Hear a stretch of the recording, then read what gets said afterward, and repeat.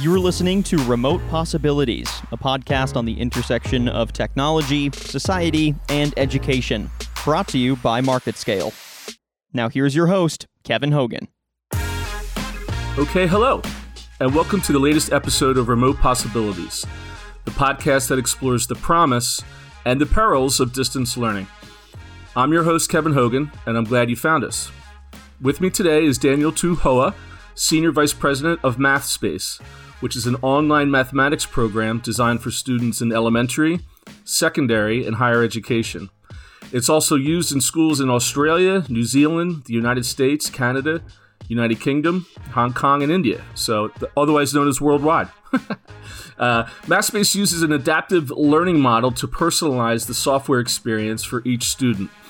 The questions presented to a user are chosen by an algorithm that responds to past performance, and student input is evaluated to provide feedback on their progress within each problem. Daniel, obviously we'll go in and talk about Mathspace some more, but the reason for our conversation today is a report that you folks put out when the time the podcast comes out will be last week, looking at some of the results of a survey that you folks put together. Isn't that correct? Well, first of all, thank you for your time and for coming on Remote Possibilities. It's a pleasure to be here, Kevin. Let me give a little description for our listeners to the report, and then maybe I'll leave it to you to kind of dive in a little deeper. The research indicates some, unfortunate and maybe obvious news that three in four students are concerned about contracting COVID-19 this fall. And the report also kind of goes into looking at student sentiment towards remote learning and online tools. There were three questions that I pulled out of the executive summary, which I hope during the course of this conversation, we might be able to begin to have some answers for. So I'll just read those off real quick. How will we ensure students' voices are better heard and reflected in decisions that impact them? What changes will we make in the implementation of distance learning to ensure that students don't fall further behind in 2020-21, particularly in mathematics? And finally, how will we better support remote teaching and learning of middle and high school math? So those are three really big questions and some daunting statistics, right, that you found as a result of surveying your users? Yeah, that's right, Kevin. And honestly, if I had the answers to those three questions, we probably wouldn't be speaking right now. They're really complex questions that we wanted to really start the conversation with educators, with education administrators about how to solve some of these really big issues that have come up, particularly in K-12 education. Now, going through it, I have to say, some of the statistics may be obvious, but some aren't. Maybe go into some of your analysis of your results. Yeah, I would say that the big headline results here are that the majority of students, as you said, 3 out of 4 students are concerned that they would contract COVID-19 upon returning to school in the fall. And second to that, the other big headline is that 77% of students are concerned they won't be academically prepared for this school year. So we know from some research that has already been done by a number of companies, including NWEA, that traditional summer slide that we've seen each year has extended into a larger scale COVID slide. And so when we kind of look at that system-wide level, what we're hearing in terms of student sentiment is that they are feeling the same thing. And this survey was taken towards the end of the school year in May, June. So this is kind of very current for students. As they finished the school year and they reflected back on what they'd learned, particularly in spring, there is a real anxiety that they won't be ready for the fall. One statistic that I found interesting and not necessarily obvious was that they did seem to like, or a majority seemed to like, the use of tools in a remote setup. So there were some things that they did take away from this disruption to say, hey, you know what, when we go back to whatever our normal is, we want to continue to use these pieces of software or these tools at home as much as we do in the classroom, right?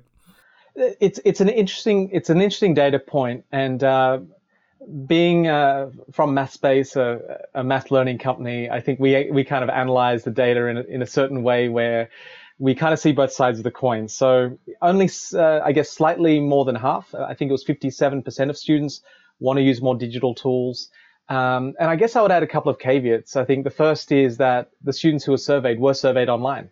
So we're talking already about a certain bias in the data where we're looking at students who have access to digital tools and potentially, access to home Wi-Fi and internet access. So perhaps there already is a certain sentiment where students do want to continue using those digital tools, and maybe they already had been using those tools in the classroom. On the other side, there's not an insignificant chunk of students, around 40%, who don't want to use more digital tools. And I think as adults, we can relate to this in some way. At the start of the pandemic, as we began working from home, it seemed in some ways exciting. I remember an app called House Party that everyone seemed to download all at once. Yeah. We wanted to all meet each other virtually on Zoom. And within a couple of weeks, the interest in that app and even in meeting people online really declined significantly with a lot of Zoom fatigue. So, I think that's a data point where we can kind of see both sides. So there, maybe for students who hadn't had exposure, there is a feeling that they do want to use more digital tools. And for those who kind of were already in there, maybe there is some fatigue. I think what is true for all students is, and teachers and in all classrooms, is whether or not you use digital tools before the COVID shutdowns in spring, you will be using digital tools now and for the foreseeable future. Yeah. Another data point in here that half the students found math harder to learn remotely, with high school students twice as likely to find math more difficult to learn remotely compared to elementary. And just having my 3 beta testers for remote learning home from their various schools this spring, I did notice that too, where even the youngest who's doing algebra, he still had to show his work on a piece of paper and take a picture and send it in. There are certain dynamics to math, I guess, that make it more difficult. How does it look from Mathspace perspective? I think this data point kind of lines up with a lot of research we've already seen. NWEA published a report about the COVID slide that said that not only would students regress in their learning more than usual, than the usual summer slide, but that students learning mathematics would suffer greater learning loss than students in reading, with some students starting the year up to a year behind in mathematics. So this in many ways for us isn't surprising. And part of it is the particular nature of learning mathematics and the level of support you need. It's interesting, Kevin, that you mentioned your child or beta tester, as you describe them, doing algebra at home and needing to show their work on a piece of paper and taking a photo and sending it in. One of the insights from our report is around why students found it harder to learn math remotely, and a big part was the lack of support. And when you think about a typical algebra problem, like a 3-step equation where you need to show your work, there are multiple points in that problem where a student might make a mistake and not end up getting the right answer. And typically for students who could afford a one-on-one tutor, that tutor would sit next to them and say, okay, let's just pause there. You seem to have made an error here on the second step. Let's figure that out and let's get back on track. Now, if students are in an environment where they don't have that support, that they don't have that scaffolded feedback, that's really going to impact them in their math learning. And so as the math gets more complex, as you get into that high school level of mathematics, I think that's why we saw that in our survey, students learning high school mathematics had a much harder time learning math remotely than students in elementary. Right.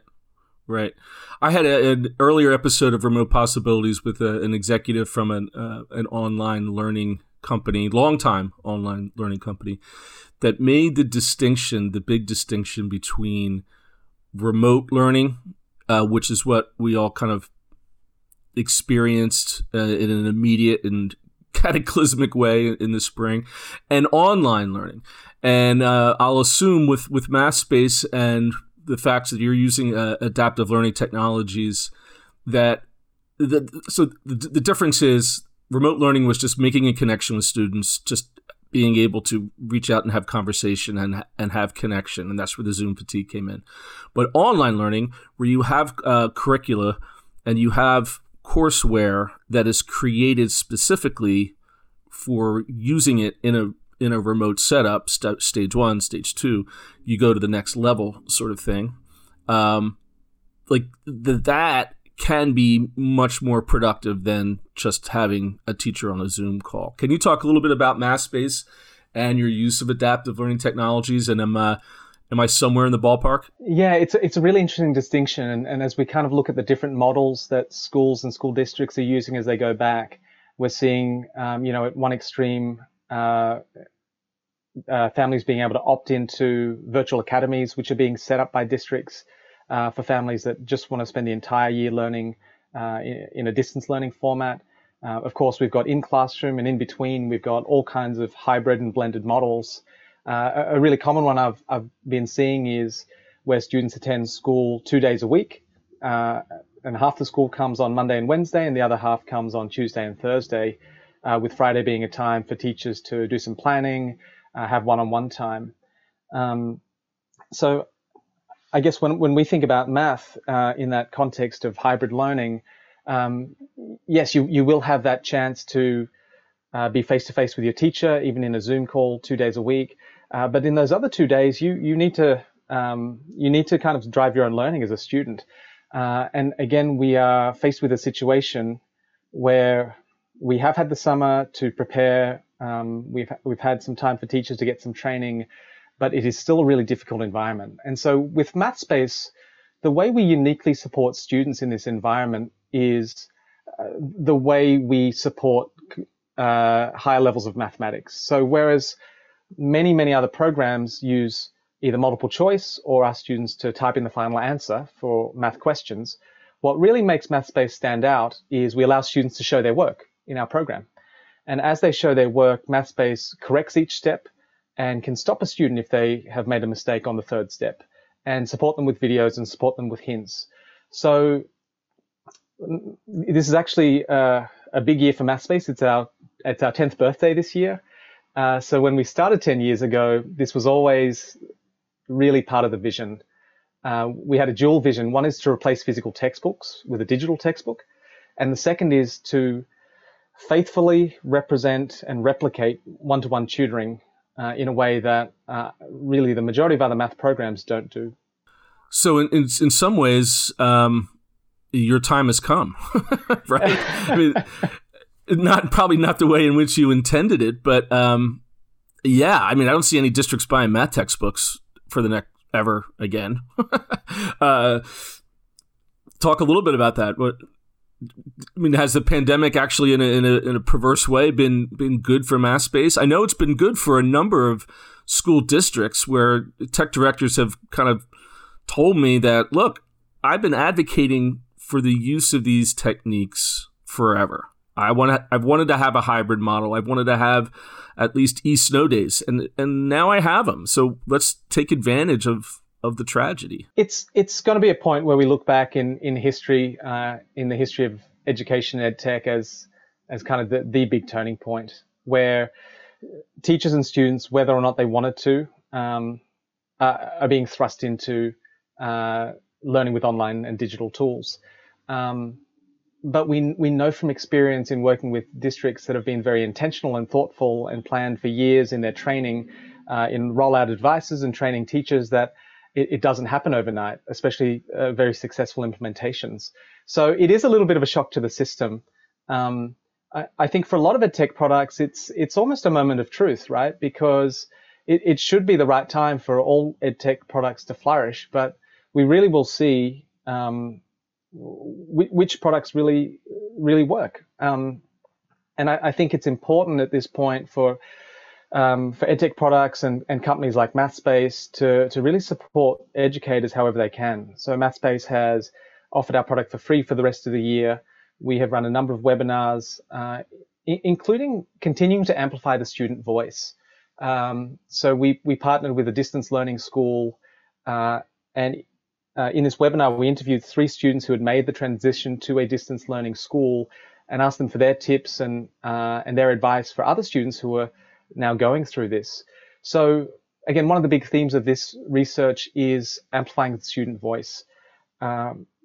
Students in this current era have had such a big voice. And if you look at some of the big movements that have happened over the last 12 and 24 months, they've really been led by youth leaders. I think about the climate movement led by Greta Thunberg. I think about some of the other marches that have been really led by young people. So we talk a lot about giving students agency in the classroom. And so a big thing that we want to emphasize in this report is we need to listen to young people. We need to listen to students and their voice.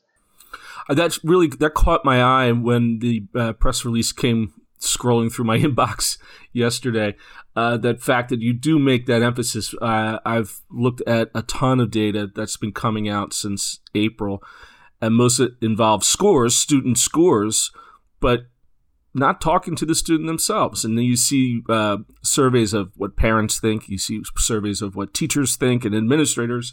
But you're right.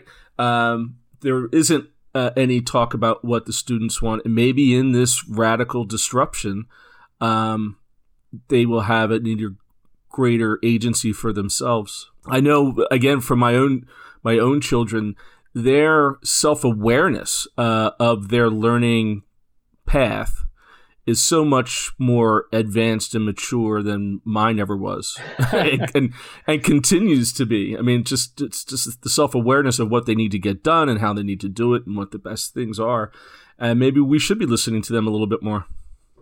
Well, I think so. I think it's really easy to underestimate students, and in the current highly politicized environment, decisions are being made that affect students and where they're a major stakeholder but don't currently have a voice.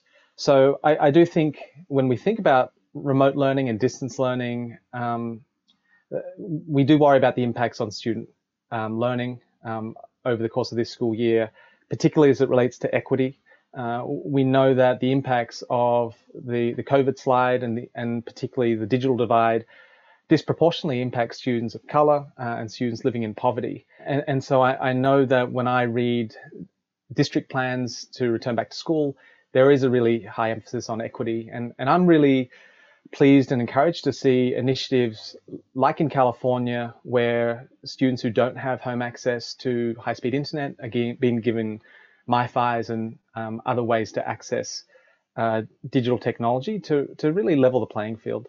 Yeah, I've been writing about the digital equity issue for 15 years and go to events and sessions, and everyone would wring their hands about how do we do it? How do we do it? And my joke is all it took was a global pandemic, right? And you have tech directors getting into cars and driving hotspots out to students. You have major telcos now. T-Mobile just announced yesterday a 10 million student connection drive. So it can happen. I guess it just needed to be kind of shook awake. And it's also remaining to be seen how it happens. It's not going to be easy.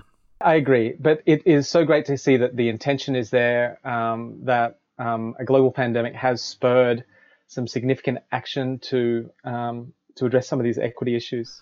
Let's go back to the hybrid learning cohort. That does seem to be a prominent model that is coming out of anybody who can go to school. They're not going 5 days a week. They're cutting it in half to keep the numbers down. When it comes to Mathspace, have you had to make adjustments to your courseware, or does this kind of lend itself to a combo of being remote and in person? That is a really interesting question, because I don't think many products built themselves to be used specifically for distance learning. But certainly I think in terms of some of the changes we're already making to our program that have an eye to distance learning, particularly relate to student agency. So when students log in traditionally into Mathspace, it is kind of what you might see if you log into Canvas. Like, here are the tasks you have to do. Like, it's a to-do list. But increasingly, what we're doing instead in the latest version of our interface is actually showing students what their insights are, what their data is showing, what they should be working on next, and really trying to promote this idea of student agency, that students can drive their own learning. One of the core parts of the research is that students said that there's no way that technology can replace their teachers. And so one of our recommendations is for students to spend time with their teachers, even in a remote environment. But that said, we know that students will have to spend significant chunks of time in an environment where they have to drive their own learning. So anything we can do to help promote student engagement, but also give them that sense of agency, is the direction we're heading. And it seems you mentioned before that a big element of this, and as a result of some of the survey results that you have, is about student support. Can you talk a little bit about more if any changes or improvements that you've done in order to enhance student support while they're remote? It's a big burden for teachers, really. Just training some teachers this week from a district in Virginia. The overwhelming sentiment as they begin school is anxiety. And part of it, of course, is COVID-19. A lot of it is around uncertainty and ambiguity. But also, teachers have been thrown a lot of new platforms. One teacher said, I've been thrown so many new resources and options. I've got 9 different whiteboard applications that I could use. And I think she was only half joking. But it's really through teachers that we can support students. And that's really clear in our survey. So the irony of what we're seeing anecdotally from our customers is that there is a real willingness and a desire to help teachers and provide them with resources. But in some way, we've increased the cognitive load for teachers by giving them too much in a time of turbulence and change. So in some ways, to really support students, you have to simplify things for teachers. Yeah, one general theme that I've certainly pulled out in the course of doing these broadcasts is that edtech companies are now all customer support companies, right? I mean, it seems that if it's not the student or it's the teacher, for a number of folks, it's also parents. And for the first time, especially when it comes to curriculum and courseware, that, the parents have become teaching assistants and they need some parental development as much as teachers need professional development, right? Well, it sounds like you had some experience teaching algebra earlier this year. Yes, it was awful. and I know from... and Sal Khan didn't help me either. Well, I think parents got a taste of how difficult it is to be a teacher. And I hope, that there's a little bit more positive sentiment towards teachers and really the role they play in children's lives, not just in teaching, but more broadly as mentors and supports for social and emotional learning. Now, I'm going to go back to our first 3 questions as we wrap up this episode. I really appreciate your time, and I think we handled it pretty good. Well, we can't ensure that student voices are better heard. At least we acknowledge the fact that they need to be. So whether that puts them on a school board or there's a process in which they can become more vocal, I think we can start to address those things. We talked about the changes in the implementation of distance learning. Basically, that comes down to support, and which was the third question about how do we better support remote teaching and learning. So I know that the listeners will get a lot out of this conversation, Daniel, and I really appreciate your time. And thank you for your work with the report. I think that this sort of information is valuable for everyone. Well, thanks for having us, Kevin, and I hope the report starts the kind of conversations where we can hear more student voices. Absolutely. And I'd like to thank the listeners for tuning into this episode of Remote Possibilities. I hope you hunt and peck around for another one soon. Thanks again.